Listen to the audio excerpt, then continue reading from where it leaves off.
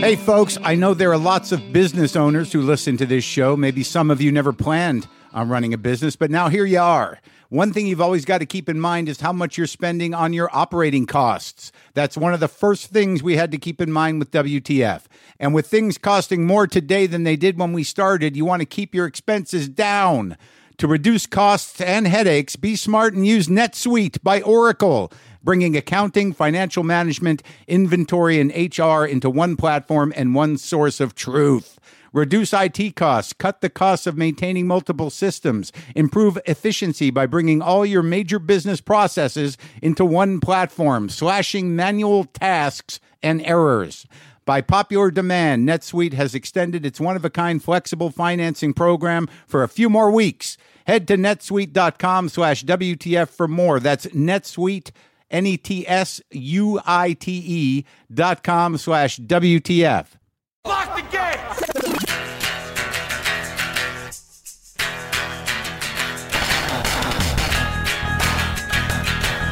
All right, let's do this. How are you, what the fuckers, what the fucknicks, what the fuckadelics? What's happening? Are you holding up? What's happening there? What do you got going? Are you working on that shelf?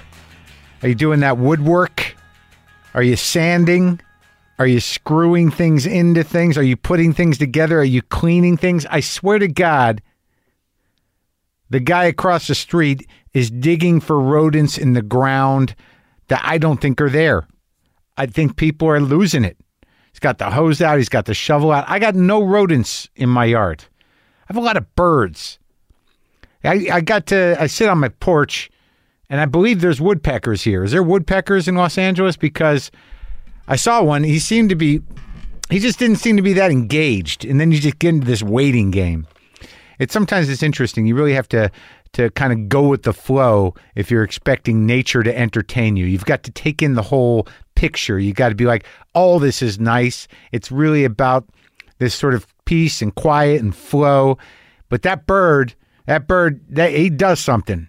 And I wish he would start doing it. And then he'll peck a second. And you're like, that was it. Go, man. Go. And then you just wait, and he can't seem to decide. And then it becomes a very aggravating show. And then you have to shift. You have to shift to a squirrel. But that's what you get. That's the live entertainment I'm dealing with. How are you guys doing? You all right? Oh, by the way, I'm sorry. Toni Collette is on the show today.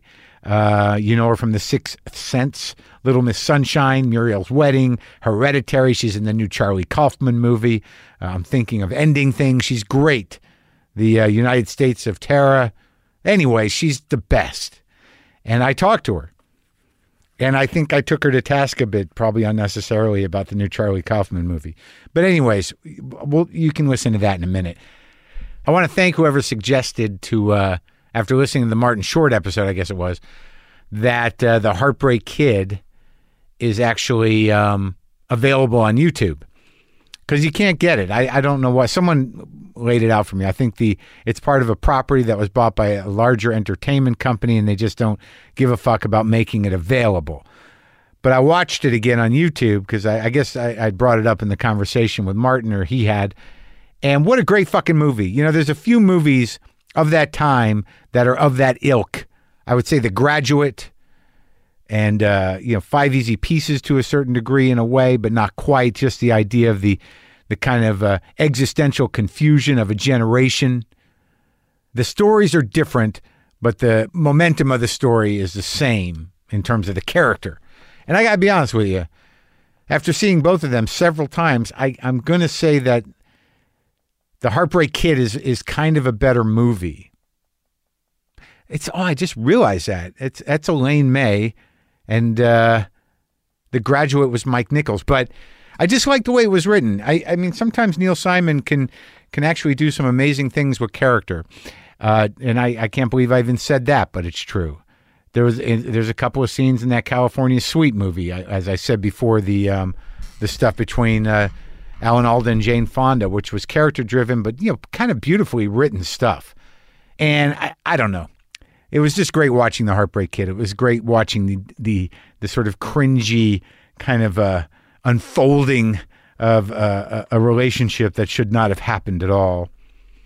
And then the ending of both. The ending moments of both The Heartbreak Kid and of The Graduate are just, they're spectacular. Anyways, there you go. I just gave you a very positive review of a movie from 1960 whatever. 1972. So get out as quick as possible and get to your movie theater in 1972 and watch that movie. Also, the other thing I'm doing, aside from taking in the news compulsively on my phone to the point where I annihilate my ability to have any hope whatsoever, I somehow got obsessed with a band, which I'm very excited about. I like when you get that sort of moment where you're like, what is this? And it's like old as shit. So I've been record shopping a bit because I've decided I want to spend some money to try to have a nice time even in the midst of this apocalypse.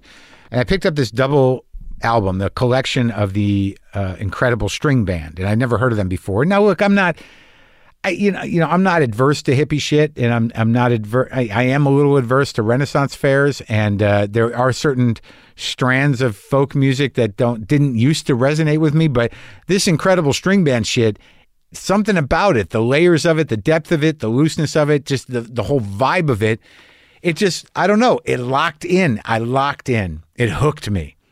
So then, of course, I'm like, I got to learn about this band. I got to get all the important albums. I knew that they existed as a band from a book I have of the 100 essential albums that one must have. And I saw one in there and I had no idea who they were. So it was just sort of in the back of my head. Now I do know who they are. And I went nuts. And I had to get their first, I think consensus is the first 4 albums. So I'm finding it haunting and deep and transcendent in a way, takes me to a different place. So that's exciting. And also I've decided that the Kinks, Lola versus Power Man, and the Money Ground Part 1, 1970, is the best Kinks album. Now, look, I'm no music intellectual. I'm no music historian. I can't even tell you that I've listened to all the Kinks albums, but I do know the ones that people think are the best. And I know some of you are out there who even give a shit about the Kinks. They're like, dude, come on, man. The Village Green Preservation Society, Muswell Hillbillies, certainly, even Arthur, but come on, Lola versus Power Man and the Money Ground Part 1. Come on. It's the best one. I will stand by it. I had almost a Planet Waves experience with it. And I'm a Kinks fan. I like the early stuff. I like Misfits a lot, but I like Muswell Hillbillies. I like the Preservation Green. I like it. But I never really put any time into Lola versus a Power Man. And great fucking record. As you can see, I'm trying to be upbeat because I have had a wave of grief come back over me, and it seems to be settling in. And I'm trying to not let it become depression. I'm trying to let it stay sadness. And not, become depression. But that's what's happening. Now, a lot of people, and I'll try to stay in this. I'll try and stay into the solution here. This company, Soom, I think it's called, sent me all this tahini products because I had this mind-blowing experience putting tahini on vanilla ice cream. And I talked about it. So this company, Soom, sent me a chocolate tahini sauce, and when I tasted it, I started crying and laughing at the same time, and my body started to shake. It's not a paid plug, man, but holy fuck. So that's what's going on, a little of that. And Toni Collette is here. Now, I'm going to come at this again. Man, I'm trying not to let the paranoia seep in. It's so fucking hard to not know what's going to happen and see all this darkness. I mean, it's smoky here. Like, it's almost unbreathable. And the other day, I got it into my head where I was like, I got to exercise, man. I got to exercise to keep my sanity. But, dude, the air is almost unbreathable. I got to exercise. And there was a couple of days where my eyes hurt, my throat hurt, my chest hurt. And I'm like, this is fucked up. I got to get out of this state. I may still have to do that. But yesterday, I'm like, I checked my little app. I got some app that tells me the air quality. It wasn't great, but it wasn't as bad as it could be. And I said, well, this is the way it's going to be, man. This is the way it is from here on out. So if we're going to survive, if what living is now is just the sort of day-to-day struggle of literally surviving until shit gets even worse.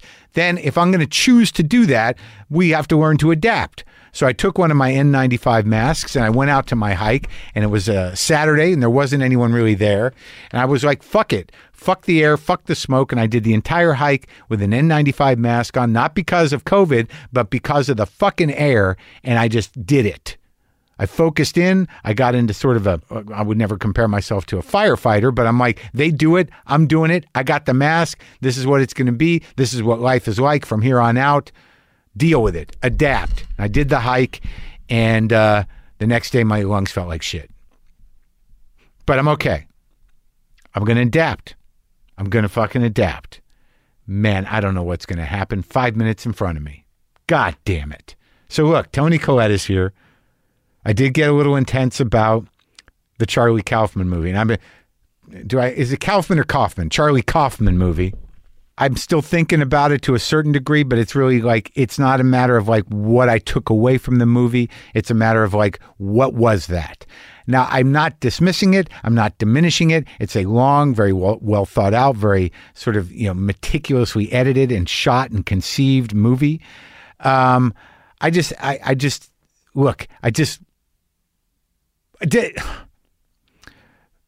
issue I had was really, I get it. There's a lot of, teeming thoughts. There's a lot of, insect brain machinations going on. Kaufman's a genius. It's just, I don't like walking away from a movie not knowing what the fuck it was about. Maybe I'm stupid. But art is art, and I should let it pass over me and through me and sort of, masticate it a lot mentally and kind of work it out. I do know that it got me to see Women Under the Influence again.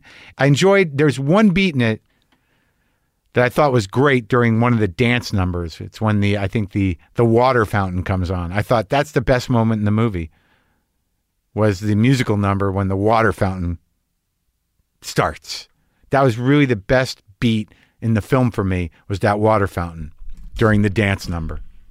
Serious.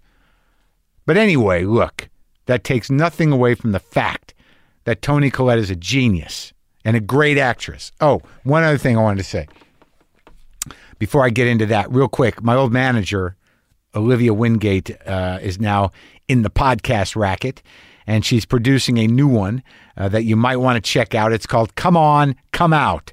And it's a scripted comedy podcast that's like a lesbian version of Alan Partridge.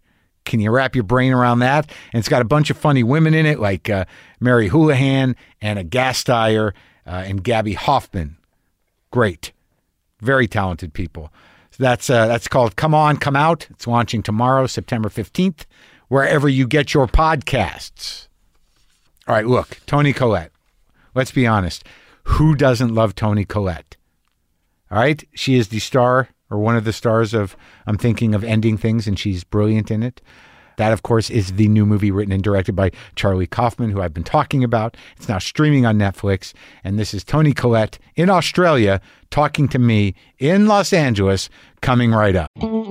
Sometimes I wish I paid more attention in school, or in some cases, any attention at all. There are probably a lot of things I could have gotten more out of, like literature, and now it's probably not in the cards to go back to school and study the classics. But luckily for us, there's a new podcast called The Foxed Page that dives deep into the best books of all time. This is basically like the best possible college English class, but more relaxed and fun. No pressure of grades or needing to prepare something to say in class. It's only the books you want to read and know about, presented by best-selling author Kimberly Ford. Everything from Cormac McCarthy to Madame Bovary, from classics like Frankenstein to modern hits like Lessons in Chemistry. I love Ireland, but I missed the boat on James Joyce. The Foxed Page has a 3-part series on Dubliners, and that's a pretty great starting point. Want to get the most out of what you read? The Foxed Page is for you. Get it now wherever you get your podcasts.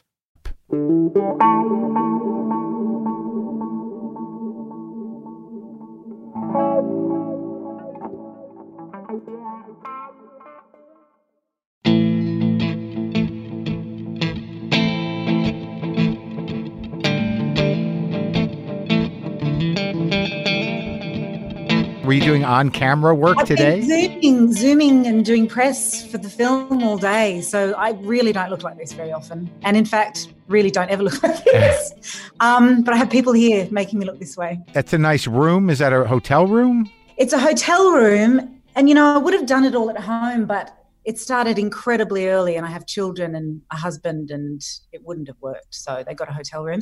I'm actually looking. How can I show you this? There's an opera house. The opera house? Oh, look at that. Very close. This room is on the second floor and you feel very close to the water and you feel like you can touch the opera house, which, I mean, I live here. I grew up in Sydney. I still love that building. It is an unbelievable architectural feat. Nothing looks like that thing. That's the only thing that looks like that. Sailboats, maybe. I've been to Sydney a long time ago. I was there. I think it was probably 2006. Yeah, that is long ago now. I was a sad man. There was a sad comedy club over in some sad area that was some sort of failed fair area. There was like a movie theater, and it was like some area that was used to be like, was it for some bigger event? And it just sort of never happened or something. I know there was a movie theater, there was this comedy club, and it looked like a World's Fair almost like area that. Oh, was it next to Fox Studios? Yeah. What is that? Called something like really interesting, like the Entertainment District. Right. Right. So you had a great time, it sounds like. Well, the guy who owned the comedy club took me to the zoo. That was okay. And I went to Bondi Beach with Luke Davies. Do you know Luke Davies? I know Luke. Yes, I do. Yeah. He saved me. Oh, he often, I do know, he loves North Bondi and often rents some place that a friend of his owns that looks straight out to the ocean at Ben Buckler. Did you stay with him there? Or I didn't stay with him. I just visited him. We hung out. And then I went to that place where you can swim in that pool that I think is ocean water. It's right there on the beach. There's the icebergs at Bondi. Yeah. There's also one at Maroubra. There's one at Coogee. There are two in Coogee called Wiley's Baths, which are pretty great. It was great. You sneak in. I used to be able to sneak into them at night. It was so lovely. Is that what you did when you were a teenager? I did a bit of that, yeah. I remember experiencing phosphorescence for the first time. Oh. And I remember standing on the rocks at the beach at Bronte with a couple of girlfriends, and we'd been swimming, and I stood on the rocks and did like a fake tap dance, and all these sparks were coming off my feet. Oh, wow. It was so beautiful. What causes that? What is that? It's a chemical reaction in the water. I don't actually quite understand myself, but it lights up. It looks like fireflies. Oh, wow. So when you splash in the water, have you never seen it? No, it's magical. Not in person. Does it only happen in Australia? No, I saw it once. Oh, that was Australia too. Sorry, maybe. No, it doesn't just happen in Australia. It sounds like an Australian thing. I think it happens everywhere, but it's rare. Yeah. Something has to be lined up for it to happen. It doesn't just happen all the time. So what's going on there? Are you how bad? Is life? It's terrible, or is it? What's the lockdown situation? I talked to Sarah Snook in Melbourne. I think they're under martial law there. Melbourne is really suffering. I'm in Sydney, as you know, you just went to the Opera House, and it's very different here. I mean, I was shooting in Toronto, and actually I wasn't shooting, I was in prep and I didn't even get to shoot. And then I was there for 2 weeks, flew home in the middle of March. And I was on the flight where they announced you had to self-isolate for 2 weeks if you were flying into the country. So I did that with my family, and then it went into lockdown and everyone was in lockdown for a couple of months. Different states have had their own rules. And it was weird when it ended because it was like it never happened. People just went back to stupid sweating in gyms next to each other and going out for dinner and hugging and kissing and touching. Anyway, the shit hit the fan in Melbourne, and it's a big relapse. It was mishandled, misjudged, and it's very sad. What's going on there? Sydney, masks are optional. You can go and eat. You can wander around. Masks are optional? Yeah. Do you have who's in charge there? Nobody. There's no rule. It's not mandatory. So you just kind of choose whether you want to die or not, basically. Do I wear a mask to the shopping centre and share the air with everyone or not? You have an idiot in charge of the country as well, or no? Just ineffective, not as much as a moron perhaps, but just really ineffective, not as damaging. Oh. very beige. So when did you go back there? Didn't you live out here for a while? Yes. And I used to drive around listening to you, and it was so much fun. And I can't believe I'm talking to you. This is such a trip. I lived in LA for 4 years, and we moved home at the end of 2018. Now, okay, so let's track it, because like I'm trying to, like, I feel like I've seen you in a lot of movies, but you've done a lot more movies than I've seen, and it seems like you do like 9 movies a year. I think the top has been 5, which is slightly absurd. But some jobs are only 2 weeks, they vary. I get it, and I wouldn't do it if I was going to cause myself some kind of nervous breakdown. I actually love what I do. But I also love being a mother, so I balance it out. Well, how new is that? How old's your oldest kid? 12. Oh, so it's been 12 years of that. Yep. But maybe we start with this movie, because I did just watch this movie. How did you go with it? He frustrates me. You don't, but Kaufman does. Because it's like, he tries to get everything in, like literally everything in. It feels to me that he's so smart, he's so self-aware, he has intellectual capacity to challenge himself and you and question everything, and he seems to find a need to put that, when he directs a movie and writes it, it needs to be loaded up with everything that fucking guy knows and everything he thinks about. So, given that, a lot of times within 10 minutes, I'm like, no, fuck this guy. I mean, fuck him. So, but that's my problem with him. I'd say that's a success. What a great reaction. Yeah. No, I guarantee that has to be what he's looking for, because he does not want to predetermine or ever manipulate the audience. I think he puts so many ideas into this film and others, but specifically this, and it's very changeable, and the ground keeps moving and it keeps challenging you. But it's also very sensitive. Like, it's complex, but it's sensitive, There's a real tenderness to it. And I think he does have love for humanity. But I think depending on your experience, where you're at, you'll hook in on different levels, right? So I'm being argumentative. I love the guy. I've talked to the guy. I think he's a genius. If you were great in it, me to kind of suddenly find out how I really felt about Charlie Kaufman. I think he's a genius, and I think there's nobody like him. And originality is everything that's lacking in our industry, and it's so exciting to work with a mind like that. Yes, I agree with that. The thing about geniuses and singular talents is that, they run the risk of being annoying. And I don't agree. I find it incredibly inspirational and exciting. Yes. And working with him is definitely that as well. But I've been a fan of his for so long. I love everything he's worked on. I really do. I think I'm craving to have a conversation, about the film, because there is stuff in it that I really this is my reaction to somebody who's sort of blown me away. I think it held together, better than Synecdoche, New York, which I really had a hard time with. But I think he was dealing with a lot of the same kind of things that he likes to deal with. Mm-hmm. But this one, to me, it did feel like a movie. It felt like 3 or 4 movies. And I do like there the things that I like the best about it, oddly, where I loved your performance. I like Jesse Plemons a lot. I liked everyone's. You're probably just saying that to me because you're talking to me. No. I liked all the performances, quite honestly. But the other parts that I like when the water fountain came on, when they were dancing, and dance sequence amazing. Yeah. Isn't the dance sequence amazing? Yeah. It's so beautiful. And I loved one of my favorite parts was the musical at the end, which I don't mean to spoil anything, but I think it's and I really want to see Woman on the Under the Influence again. Yeah, I walk away from that movie I want to see Gena Rowlands do. I want to but when you get presented a script like that, how do you even read that, and how do you process it? Did you get a whole script? Yeah, I did. I was told that Charlie wanted to talk to me about a project that he had. I was sent this script. I read it.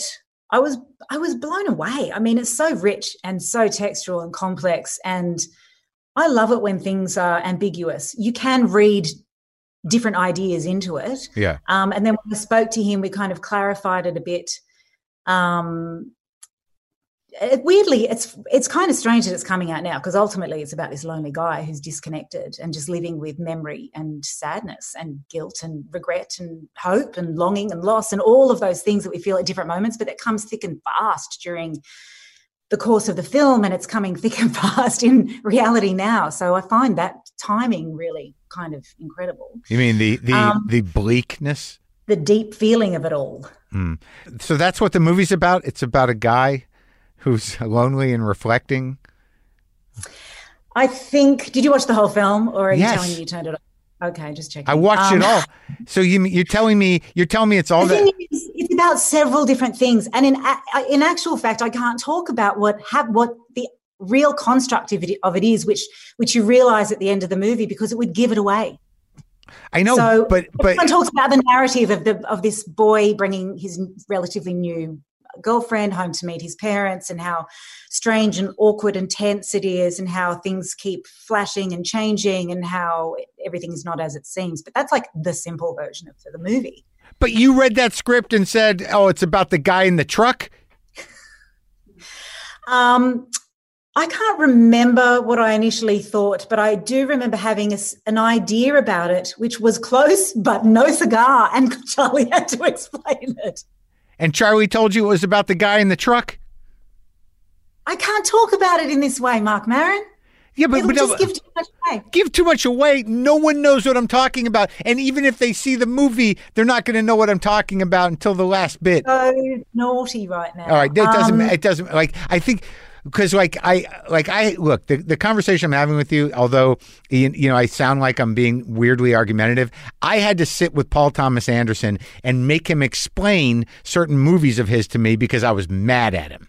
So, okay. Yeah, maybe you're not the one to be talking about this with, but like for me, because when somebody presents like Kaufman presents, I'm going to think I have to understand all elements of this and what he's trying to do. And I know that ultimately it's a much simpler undertaking than what I'm seeing it as, because he has this idea in his head, but it's all grounded somewhere, but I don't necessarily see that. You're coming into this totally abstract, right, free-falling situation. I understand.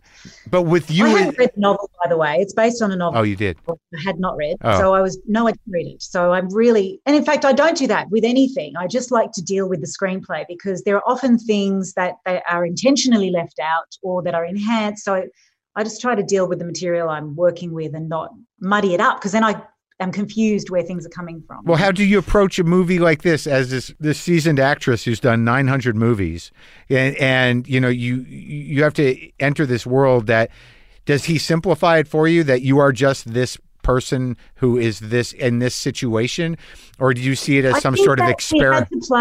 You can't think of the enormity of it. You can't play the context of it, right? So we are literally just playing each moment, which is what you have to do in any film, playing any character. So I play a woman who is a mother to this boy whom she has smothered, and who has no individual sense of himself because it's so entangled with his parents.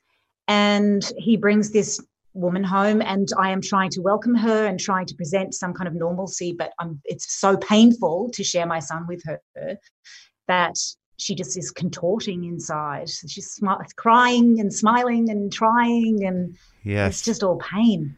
The crying and smiling thing is very. It's fun to do. Yeah. Would you call it a? There is sort of a kind of slightly gothic feel to it. There's a bit of a horror feel to it. Yes, I don't even think of things in terms of genre anymore. I know people say genre for horror itself, but I'm talking any genre. I don't think about that. I always just think about the truth of the moment. Yeah. That's all I have control over. Right. And sometimes I don't have any control over that. And that's the best, those are the best moments, actually. When you have no control over the truth of the moment. Oh.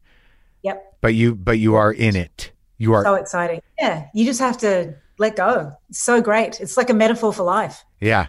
Did that happen on that movie a lot? Because of the shared stream of consciousness, it seems like we're having a conversation, but it's almost like it's all coming from one mind. Yeah. specifically that dinner scene and then moving into the living room, that whole sequence in the farmhouse. We all really had to rely on each other in order to kind of feel safe in it, because it was so long and we had one rehearsal to kind of figure out a slight structure, not enough to kind of hem anyone in. So there's still a freedom to it, but there was at least some structure to follow because of the rhythm of it. And we were listening to each other. They were long shots too, right? I mean, they were long, really, tight really takes. Long, yeah. So, and it was pages and pages of dialogue. I remember that because there was actually times where I was like, is this still the same shot? And it was the same shot. Like they go on for a while. I'm so disenchanted by your experience watching this movie. No, it was... People usually enjoy that. I was engaged. In the way that I was engaged, I watched. Has he been on your show or not? You need to talk to him. I talked to him. Yeah, but he had to come with somebody else. He came with the director of Anomalisa, and he wouldn't do it on his own. And I got about 45 minutes with him, and it was great. I had a good time with him, but I'm sure he felt that there was a. I have found that I have a friend who's an artist, and she did one of those TED Talks, and breaking it down and having to explain her work was really upsetting to her. So, and I can understand that. And I think that's how Charlie feels. Like, he does what he does. He doesn't want to determine how people respond. He doesn't want to give them ideas of what it is so that they have their own reaction and idea about what it is. I get that. And I understand that he made, when he's left to his own devices and he writes and directs the films, that you're dealing with something, that is fundamentally an experimental movie. Really, I mean, he's very meticulous and he's very decisive, but the way things very open to ideas. He is very collaborative. I had heard him very specific, which he is. I mean, he's creating a world. Someone has to be clear about it. Someone has to be at the helm of the ship. But he is very like. There's one line, I did see it in the trailer. I'm going to paraphrase that I say. I should know it. Where I say, "Oh, Jake would lose his head if it wasn't screwed onto his own head." I fucked that up. That was the wrong line. And he got so excited by it. It was like, leave that in, right? So he's really open to those really great accidents. Look, I don't want you to misunderstand. I'm aggravated because I think he's challenging. And that's the best compliment I can give somebody who is creating something. Like there are certain things, like I get mad because I want to understand and he's defying me to understand something that is fairly incomprehensible because of everything he's laid out there. There's no way you can put that together and be like, I get it. I see what's going on here, because it's just no fucking way. But all right, that aside, I'm only sitting here not saying anything because I know what the story is, but actually I also can't talk about it because it gives it away. But you're saying there's no one to give it away to, or we need to give it away because no one understands it. So no, I mean, but even if you were to tell me this story, I guess the reason I'm trying to get it out of you because I'm not even sure what the story is. I mean, I know those two people went over. I know the car ride, and I know the guy in the truck. I get all that. What the relationship between the guy in the truck and the couple that came over, because like there is a time issue, and I know that time is not really that important to him, and that time is sort of nebulous and fluid and doesn't necessarily mean years, and I get that. But I'm still not sure. Like, is this in a head? Is it not in a head? Am I allowed to tell you what I know, and then if you're not allowed to play it, somehow you delete it? Because I feel like I need to just tell you. Oh, you're saying yes, but I don't know if I can trust you. No, we're not out to sandbag anybody. I'll tell you later. Yeah, we can do it after. Yeah. And then maybe I'll feel better. All right, so then like these moments that you're talking about where you play the truth of the moment, but sometimes you don't know. Like, for instance, I watched most of Hereditary. Now, no, it was just because I was trying to catch up. It was because like I want to I want to have a full head of you, going into you with the talk. That's cool. That's nice of you to. Well, yeah, because I have memories of you, I just wanted to see, because you've done so much over the years. But for instance, that like I guess what resonates with me, because I have been in some grief lately, is like in that grief meeting. Yeah. Was that a moment where you were playing the truth and the truth sort of got away from you into something else? There was a lot of it in that movie, I have to say. I think there really was. It's very bizarre, but in reading that script, it was just immediate knowledge of what it needed. And although not knowing how I would like climb the ladder, I knew I would get there. You know, there's some weird knowledge that it's just an understanding, and I can't help but do it. If I tried not to do that, I just couldn't be able to stand myself. I knew I had to do it because I could feel it so intensely. And this is going back to kind of Charlie's idea of things, like some things I'm not articulate about, but there is such a strong pull and such a strong kind of understanding that, you know, I'm not technical. I don't, you know, go and, you know, there's a certain amount of work that you do. You have to learn the lines. But really it's just aligning myself as closely as possible with a sense of whatever the character's going through. And it did kind of frighten me that in Hereditary I really just understood so much of it. Yeah, because it was so, you know, dark, and like was there something at risk for you mentally? Oh no, I don't think so. I've never felt like you always thought you were going to get out. Yeah, I never feel like I'm going to go to the other side and never come out. I'm not that. I always have a sense of myself, but I'm happy within that kind of, between action and cut, happy to just let go. There's no other way to put it. I don't know how to say it, but yeah. Don't you find there's a real ease and a flow to things when it's written well? When it's not written well, you can't remember it. It feels all rigid and you have to work hard to make it work. The good ones, there's just a flow. I can look at it and that's it. Yeah, I think that's true. You know, like I don't have extensive experience acting, and usually I don't do things that aren't something I can do. Like I'm yet to be in a project where I'm like, I'm going to really challenge myself with this and be this completely other person. Like most of what I've done just requires me to sort of add or take things out of my own personality. Don't you think most actors do that? I guess so. They just hide behind the character, but actually it's everyone. It's all, every character is me. They're all everything. So, yeah. You know? Yeah, see, well, that's sort of the Charlie Kaufman idea. We are all everything, and it just kind of bleeds into everything else. I Mind-bending. But when did this start? But, I mean, over the years, it seems that you've gotten, like, it really seems that your particular talent, although from early on, you know, the emotions were coming through, but like you can really sort of, it seems that you've grown in terms of the risks you're willing to take emotionally and character-wise, and also just, you know, weirdness-wise. Like, don't you think existing is weird? So why couldn't everything is weird? Yeah, I know. I think potentially I think anyone's work is going to become more interesting the more they know themselves. Right? Because there's more to use because you're dealing with knowledge. You're not just freewheeling and just kind of guessing. Do you have like, that's interesting. Because like recently, I've been noticing that my thoughts are coming together in a way that I find surprising. I just want to say, Mark, I met Lynn several times and hung out with her, and I'm so sorry. It was just so shocking, and I am very, very sorry for you and all of her friends. I met with her when I was working with Megan on Lucky Them. Oh yeah, yeah. So I can't imagine. Well, the thing is, I can imagine what you're going through, and you will be surprising yourself, right? Right. Yeah. It's been brutal, really. Yeah. But it's a changing thing. It'll just keep changing. It doesn't go away. You've dealt with it. Yeah. Yeah. Well, I mean, it's part of life. It sucks, man. It is part of life. That's the weirdest thing about it. Is that, you know, in framing grief or in framing tragedy, you realize that, you know, there's nothing unusual about it. You know, there's better ways for it to happen. There's better timing for it. It's probably better when it's expected, but you know, there's no way around it. And you know, it's just, but there's nothing unique about it other than the tragedy of her losing her life, but also just, you know, having to deal with that, whatever leads up to that. But it is fundamentally a human thing.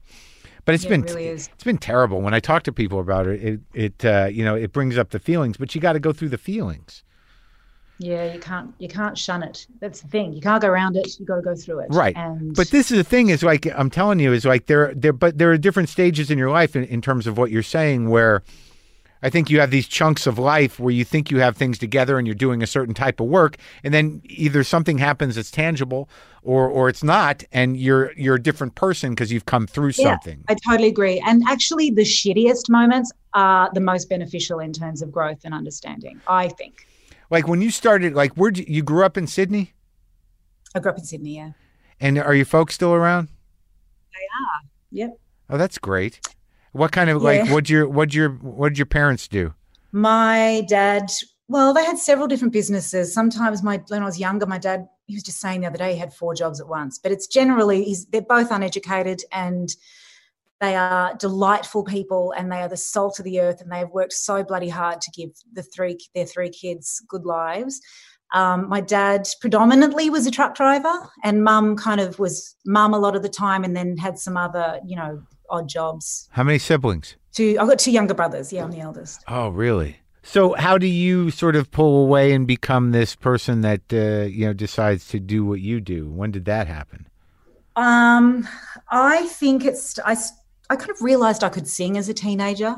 And I listened to some of your records. You did not. Oh, my God. I did. Okay, so moving on.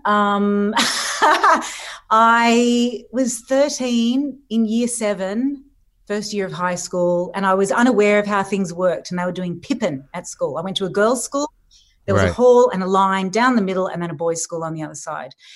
And they'd cast it and it was ready and it was going into rehearsal and I found out about it and I was so desperate to be a part of it and I missed the boat. I went to every performance. I loved it. I was hooked. And then the following year I kind of got in there early and auditioned for Godspell and I had this like life-changing experience. But I think during that time, my grandmother died. And so I think I did for a long time use acting as a way of expressing myself because I didn't know how to do that. I didn't know how to contact all of those things inside myself. So it was almost like a clean way of experiencing things where it wasn't me, but I was using myself. So it felt somewhat therapeutic. Oh, and you were conscious of that? How come, why do you think I wasn't. I think I only realized much, much later that that's what I had been doing. Yeah. Were you just shut down? Was it just like where your family, was you not an emotional bunch in general or? I mean, emotional, but not great communicators. I think we're all getting better as life goes on. Yeah.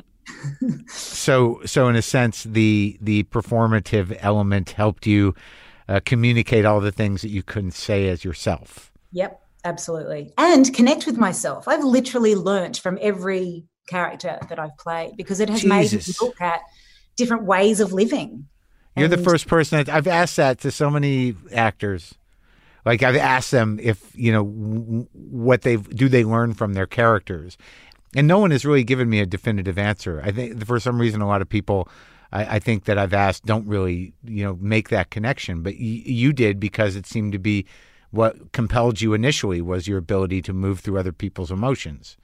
Yep. I think, I wouldn't have admitted this years ago because I would have been mortified. Like it's embarrassing to admit that. I would have felt that. I don't care now, but then I think because I didn't feel like I could do it on my own as me, I felt like if someone were to find out, I would be exposed somehow, right? So I was really worried about that. But now I couldn't give a shit. Yeah. It's really very weird, but I feel like a different human. I know people change through life, but I feel like if I look back on the past, it really does feel like somebody else. It's strange. Do you have that experience? I don't know how many people feel like that you were somebody else, that it was somebody else's life, or that you're a different person. Yeah, I think it's my life, but I feel so very different to that person. Well, I think I had profound problems in an earlier manifestation. It takes time to get to know yourself and figure stuff out. Yeah, it's I mean, and I pushed the envelope a little bit. Yes. I mean, didn't you? Yeah. Maybe not as far as you. I don't know if that's true. Why would you say that? What do you think? You talk. One thing I appreciate you is that about you. You are so yourself. I am an empath, and I can feel when someone's skirting around, and you are just you. And it's when you speak to someone who's comfortable in themselves, it's actually makes me feel comfortable. You don't have to do the work of what are they trying to do, what are they actually trying to say, what are they hiding, what are they, all of that stuff. Yeah. It's so exhausting. So if I meet someone who's actually taken the responsibility, knows themselves, has gotten to a point where they're just frank about who they are, I love it. I am so inspired by that. Well, I mean, but I'm only like that when I talk to people like you. I'm only like that when I talk to people like, I'm like, I've decided to talk to people. You're in the right job. I know, but it evolved like that. Like I was a cranky, bitter fuck, when I started, and it was only through, I think it's like dueling empaths is what it is right. That, like, I have to assume, like, given how much, how able you are to sort of open yourself up in these parts that, do you remember when you started acting, when things started happening for you, or in theater where you started to kind of shake loose and start to realize, like, oh my God, I'm becoming a human kind of thing? Yeah, I literally felt like it was a religion. I felt so alive. It was bloody magnificent. When did it start? Like, where'd you go to school? When did you start to realize? I mean, I would be known as a Westie. I lived in the inner city till I was about 5 or 6, and then we moved out to what was more kind of a rural area, which is now it's all a big urban sprawl now. But the western suburbs of Sydney, I would have been called a Westie. We were all frowned upon and kind of thought of as inferior people for quite some time. And it's actually something I'm really proud of, being there, growing up there. But I was also aware, like at the age of 16, of like looking at girls my age pushing prams and just thinking, this is not me, I've got to go here. Yeah. So I'm not an ambitious person. I am open to the flow of life, but there was something in me at that age that was just so brave. I can't believe it. If I had to start acting now, I'd get nowhere, but I just had no fear. It was amazing. Yeah. I think Muriel's wedding was really, that really did feel like a religious experience. But even doing that musical when I was like 14 years old, then from that experience at school, one of the music teachers said, they're doing this big kind of bicentennial musical, bicentennial meaning Australia had been discovered 200 years ago, i.e. invaded. And so there was a big celebration. And they were putting together a musical, and kids from all over New South Wales, which is the state I live in, and Sydney is the capital. So they were auditioning kids, and I got the lead. Like, it was so bizarre. And from that experience, I would go home every night I would go to rehearsal, maybe it was a couple of times a week after school. My parents were so supportive. And I would catch the train in on the weekends. I was so in love with this whole experience because I felt alive. And I would go home at night, and I would literally, I can't believe I would do this, start at the beginning of the show and run through the entire thing, everybody else's lines, every move, every note, everything. I would do the entire show in my head. How crazy is that? Some people do that, though, like, the whole show. Yeah, but I mean, I had no idea what I was doing. I was just doing it. Like, it wasn't some technique, or no one had said, try doing this, or, highlight the other person's lines. I was just like being 14. But it's a weird, like, I've known people that, like, you talk to somebody like Rockwell and he's like, I read the script 100 times all the way through. I'm like, really? 100? Like, yeah. He's lying to you. I don't know what he's after, but that is bullshit. Oh my God. Yeah, he's I'm so happy for him. Like, good on Sam, man. He is a bloody working actor, and he just did it. He did just getting great jobs and just continuously brilliant. I just am so happy for that guy. He's such a good person. Great guy. That's good. Yeah, I like to hear when people are happy for other people. Oh, yeah. I thought that you're both in a position to be happy for each other is nice, Yeah, that there's a lot to grow for that. When you can celebrate, fucking celebrate. Exactly. Yeah, for sure. But like, it takes a certain amount of personal being grounded to be happy for other people. It took me a long time to be that way, and I still can't do it for everybody. That's Who's funny. back there? Well, no, maybe neither can I. No, generally I pretty open to all. We're all connected, man. We're all one. It's truer than ever. So, okay. So from the musical, but you studied, didn't you go to the school that everyone goes to? National Institute of Dramatic. You touched your nose, I touched my nose. It's a real thing, isn't it? It's like a yawn. Yeah. No, I don't. We're good. I went for, it's a 3-year course. I had done one film before I went. Then at the beginning of the second year, I was offered a job because this wonderful theatre director here, actually he also makes films as well, but at that point he'd only done film, was a guy called Neil Armfield. He's a very great friend and an interesting guy. Yeah. But at that point I was a child and had no idea, and he was directing Uncle Vanya at the Sydney Theatre Company, which was performed at the Opera House over there. Yeah. And so I decided to leave NIDA and go with whatever was being presented to me. I think I talked to somebody else who did that from Australia. Did Kate Blanchett go there? She went to NIDA, but she did the whole course. She was the year above. Did Sarah Snook go there? I wonder. I don't think that Sarah went. I met Sarah at the Toronto Film Festival several years ago. I think we were on the same flight, and I was with my agent, and she said, "Oh, that's a young actress from Australia, Sarah Snook." And she was sitting down. You can plug your phone in. She's sitting on the floor, desperately trying to get a cell phone to work and trying to organise to get into the city. I was like, "Just get in my car." So I had a car ride with her. We were both probably jet lagged. But my God, she's so good in Succession. Everyone is so good in Succession. I bloody love that show. It's a crazy show. So wonderful. I just interviewed Kieran. He's a character. Yeah, I can imagine he is, because he is. Yeah, exactly. Wow, so good. All right, so let's go. So then, I'm curious about these turning points and sort of how you started to at least connect with yourself through these characters, because you say you were confident at the beginning, going into it, that you didn't understand that you were just a showman, I guess, or a showwoman, that you just loved it. It was you found the part of you that's where you lived, was up there, right? Yeah, funny. But then at some point, did the confidence start to collapse and the other thing take over? Or did you just ride that all the way through school and Uncle Vanya right into Muriel's wedding, where you just fucking I'm great? No, there's no I'm great. I mean, I'm always nervous and feel inadequate, but oh, good. Apparently my balls were bigger and took over. I don't know where this bravery came from. Right. So yeah, you were compelled. There was no other way of life for you. And the fear was just, it became just part of the way of life you chose, but it wasn't going to take you down. That's hilarious. What? Okay. That sounds perhaps appropriate. I don't know.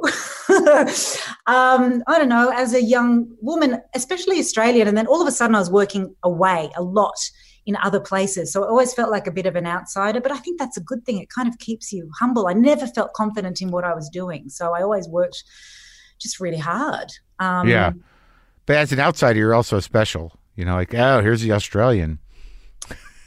Right. There's so many of us now. It's embarrassing. But you're all pretty good, so it's good.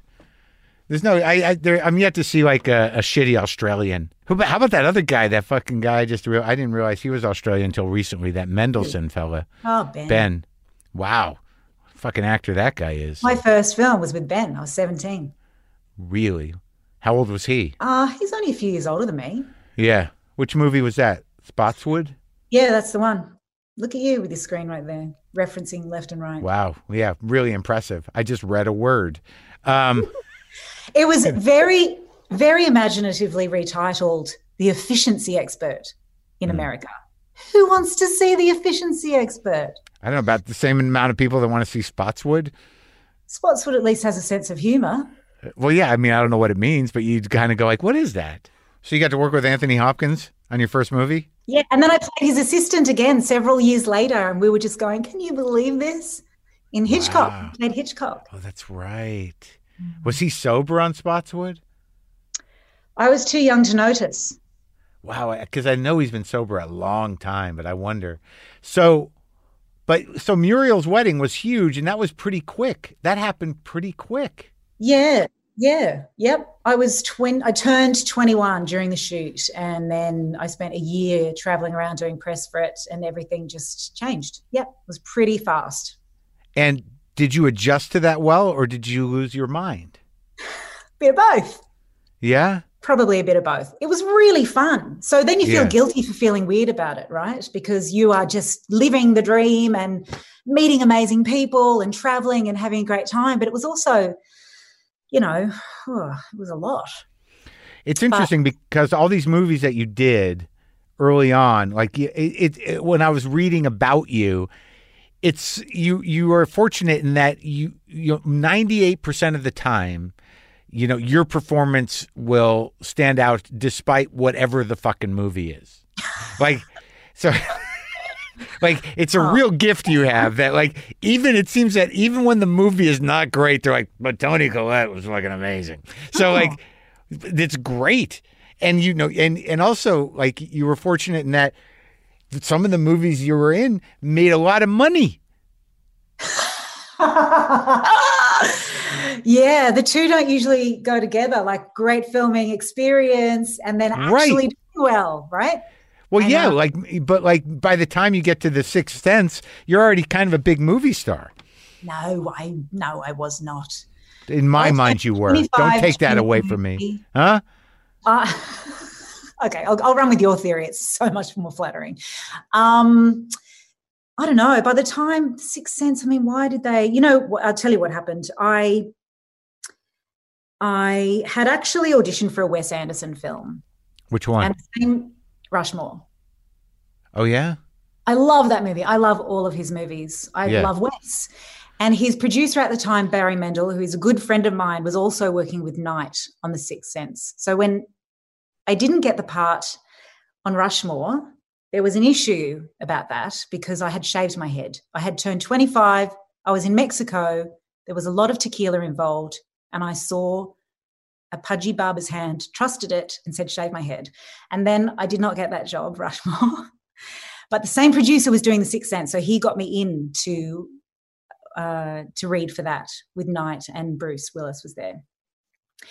But at the same time, I was also brought in to do Velvet Goldmine had been at the Cannes Film Festival, and Martin Scorsese was the head of the jury that year. So he asked me to come in on Bringing Out the Dead, a film that he was making. Yeah, I like that movie. So I was really focused on working with Marty because Night was new and I didn't know him, and Marty is a known figure and a genius, and who wouldn't want to work with him? So at the same time, these jobs were kind of hanging around, and I didn't even read The Sixth Sense initially. I was so focused on working with Marty, the idea of working with Marty. And then one night I was jet lagged. I arrived in New York and I thought I'd better read the script. I'm going to get in trouble. And then it absolutely floored me. It was the most incredible thing. And I got a call. I'd had both meetings. I got a call. My agent said, you got the offer on. I didn't even hear him. I screamed. I thought it was for the Martin Scorsese film, but it was for The Sixth Sense. It was like that was the right one to get. Because that's like the one Scorsese film that like no one has seen. I too haven't seen it, but I have a personal reason not to. What is that? Well, I didn't have the job. That's it? Yeah, I felt really, I was probably busy, but yes, I just felt, I don't know. It's an odd movie. I don't know what happened to that movie. I remember liking it, but it's not memorable. I don't know. Let's talk about this shaving your head business. That seems like a cry for help. What the fuck was going on? The Velvet Goldmine, were you spiraling? Was it? It was so much fun. Velvet Goldmine, my God. Todd Haynes is a genius. Yeah, I know. I love him. I talked to him. Oh, and the loveliest person. And I think he's making a documentary about, I just read about it. He's just finished a documentary on something that they actually... as well. Huh? I can't remember the subject matter either, but I did hear that he was doing that. Yeah. So so working with him, was that like, it just felt like that they were all the cool kids at the back of the bus, and there's no way I'm going to get this job. That's how I felt, right? With the Velvet Goldmine. Yeah, and then he really gave me that part, and it wasn't like I was not the obvious choice. Let's put it that way. So I will forever be thankful for him giving me that job because I just bloody loved it. It was so great. We all had the time of our lives. I mean, it's glam rock, sex, drugs, rock and roll. It was so much fun. Yeah. Anyway, I've shaved my head 5 times, to be honest. I shaved my head once when I was too young to deal with it. What did it freak you out afterwards? Yeah. I don't like I. How young? I don't know. Like I was in New York and I was probably 60, 73. I don't know. I was like in my 20s, but I just decided like that's the thing to do. I'll just get one of those razor cuts. And I really had a hard time, figuring out. It made me very self-conscious. It didn't free me. It did something. It did the opposite. Oh, I'm sorry. It's all right. I mean, I was kind of lost, but how you get comments on your head shape.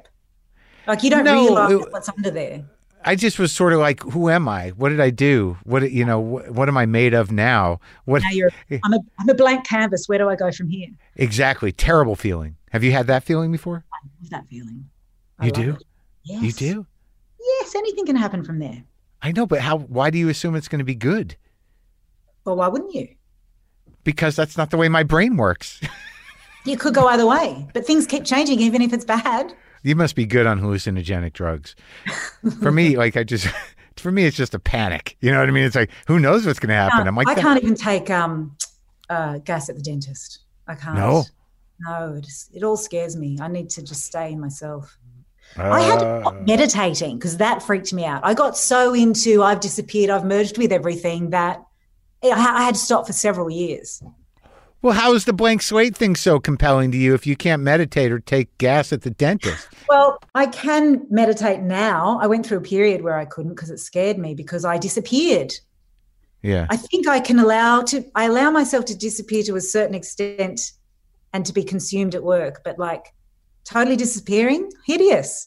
Anyway, I don't like the idea of doing any drugs. I don't. I know there are benefits to doing those psychedelics, and it can be really incredible for people with psychological difficulty. You never had depression or anxiety or lost your mind? Yeah, part of being alive. Who doesn't have that? Dumb people. Look, if you're here, you got to feel it all. There's no way around it. Yeah. Otherwise, you're missing out on life. Yeah, I have been sort of paralyzed by a certain amount of anxiety that turns into paralysis that then turns into not being able to like I get consumed with dread at times. Yes, and that's you know that one? Yes, absolutely. That's the worst. Yes, it's hideous. But it ends, doesn't it? It's not constant. That's what somebody said to me. Someone said a real nice thing to me, actually. John Hamm, like he was just checking in on me about Lynn. This was just like just a few days ago. And I said, well, look, he asked me how I was doing. I said, well, I'm not broke and I'm not sick. I'm just sad. And he said, well, that goes away. Sad doesn't stay around forever. Are you close to him? That's so nice of him. I don't know if we're close, but he checks in. Sometimes, people have been very nice about, checking in with certain people. I like him, but like there's very few people that I consider that I hang out with. Like, who I'm close to now, who's a new friend is Tracy Letts, who you worked with. God, I love that man. He played my husband in the Realistic Joneses on Broadway, the Will Eno play. Yeah. He is, there's a similarity with you. It's what I was talking about earlier. Yeah. I remember we sat down at lunch, he and Michael C. Hall and I, and he goes, well, listen, folks, we're going to be spending a lot of time together, so let's just cut the bullshit. And this is my story. What's going on with you? It was fucking incredible. I love him so much. Yeah. I really, really, really admire him. He is an incredible person. And I know that he's done a lot of work on himself, and he's just the coolest. What a rock star. I get him laughing pretty good.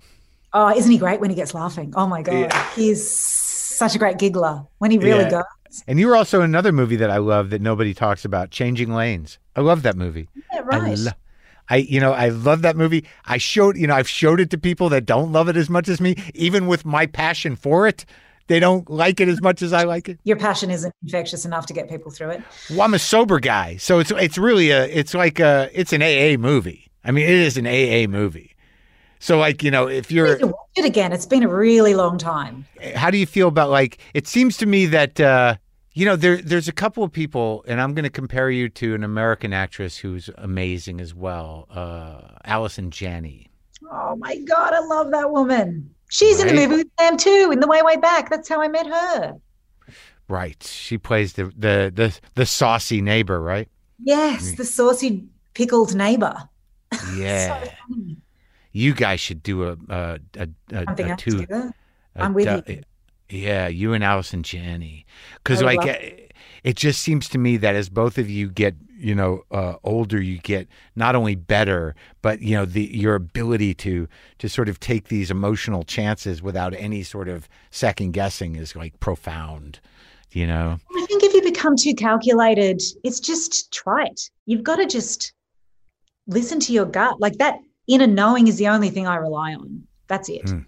Anything else starts to come into it, I realize, I'm suddenly a fence sitter and I've screwed myself up in my head. It's all gut. How do you feel about this sort of like, it seems to me that you're kind of being used or allowing yourself to be used or taking these roles and sort of, I don't want to use a genre name, but they're kind of horror movies. I don't know how many films I've done. I have no idea now, but I've only done a handful of horror movies, to be honest. Yeah. Well, I guess that's true, but I guess it's just sort of the parts and like just something to do, right? Yeah. So they are supremely challenging. Bringing some kind of reality to that world is difficult, and I want a challenge. Otherwise, I'm bored. Right. So that's how you see it.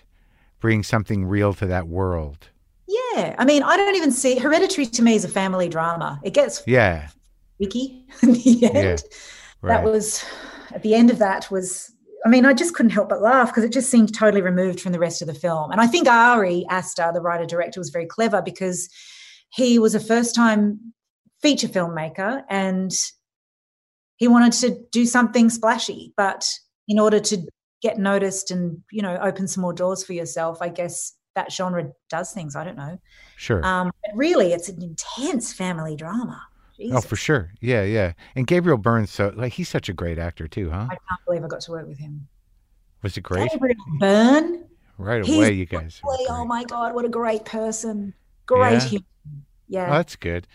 So what about stage? Do you want to do more of that? No, I want to direct now. Oh, really? Yeah. I've been offered some things on Broadway, but I live in Australia. I just can't keep doing it. I have to, You want to direct film? Yeah. Yep, that's what I want to do. Are you working on that? Do you got some things lined up? I've got 3 things lined up. I better do a good job. I've got 3 of them lined up. So that's exciting. Yes. One's been announced. It's an adaptation of a book by Graham Simsian called The Best of Adam Sharp, and the film's going to be called The Best of. Oh. Which we're hoping, I mean, who knows what's going to happen in the world, but hoping to shoot next year. And do you have your DP? I do. Do you know him from other movies? I did a film called Dream Horse last year in Wales, which was one of the best experiences. Have you been to Wales? No. Oh, man. It was never on my hit list. I'm telling you, the people are beautiful. It is stunning. The place is just unexpectedly beautiful. I will continue to go back there now. But I did this film. It's based on a true story about a woman who kind of feels a bit lost. Her kids have grown up. Her relationship's a bit boring. And she'd had this history of training, like having show pigeons and things like that when she was younger with her dad, something she shared with her dad. And she just decides she's totally broke and she just decides that she's going to raise a racehorse. She's going to breed a racehorse. And this racehorse goes on to be the biggest winner that Wales has ever known. It comes from this tiny little community where she gets everyone in the village to put in, and it totally changes the community. It's the most beautiful story. So anyway, Eric Wilson, who shot that, is also going to. It's the first time I would be in a room on set. And I thought, I'll go and look at the monitor. It just looked. I couldn't believe what he had done, literally just with the lighting. It was just so breathtaking. So anyway, he's gonna be shooting the film. Good choice. Sounds like a good choice. Norwegian. Well, Norwegian. Of course, he's great. Yes. Because Norway is like a magic land. That's right. So, all right. Well, I want to tell you this before we go. I love you. I'm a huge fan. I like your work. I like the movie. I was just being argumentative because it challenged me, and I demand answers, and right. But I shouldn't, because there's no one's going to give me answers. Charlie's not going to give me answers. You're not going to give me answers. But I eventually. Okay. Well, I mean, I certainly will. I will recommend the film. You were great in it, and it's a complex, amazing movie. There's no way around it. And it was great talking to you. So what I'm going to do now is I'm going to sign off. Kind of. I'm going to say it's great talking to you because I know you got other things to do, and you're going to say thank you, Mark. This was really fun. I've been a fan for a long time. I used to listen to you in the car, and then you're going to tell me what the fuck that movie was about. Mark Maron, it is Yeah. my pleasure. Do you know what? I listen to your show so often. I'm like, why doesn't he ever ask me to do it? Why hasn't anyone asked me to do it?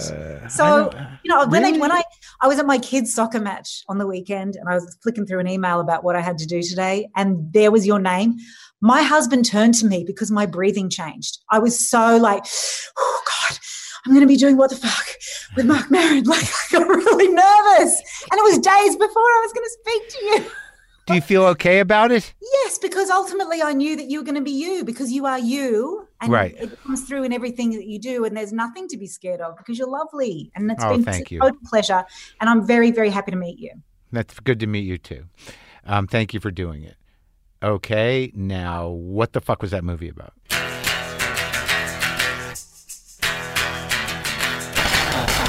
Okay, there you go. I put the time in, see it, maybe space it over 2 viewings. I'm thinking of Ending Things is now streaming on Netflix. Enjoy. Try to keep it together. I will play now a bit.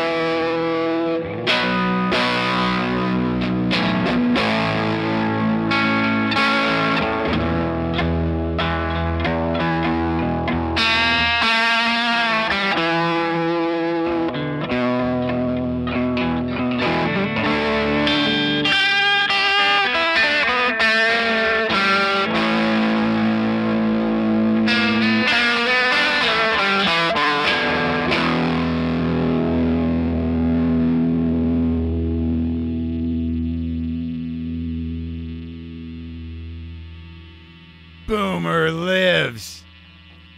So does Monkey LaFonda.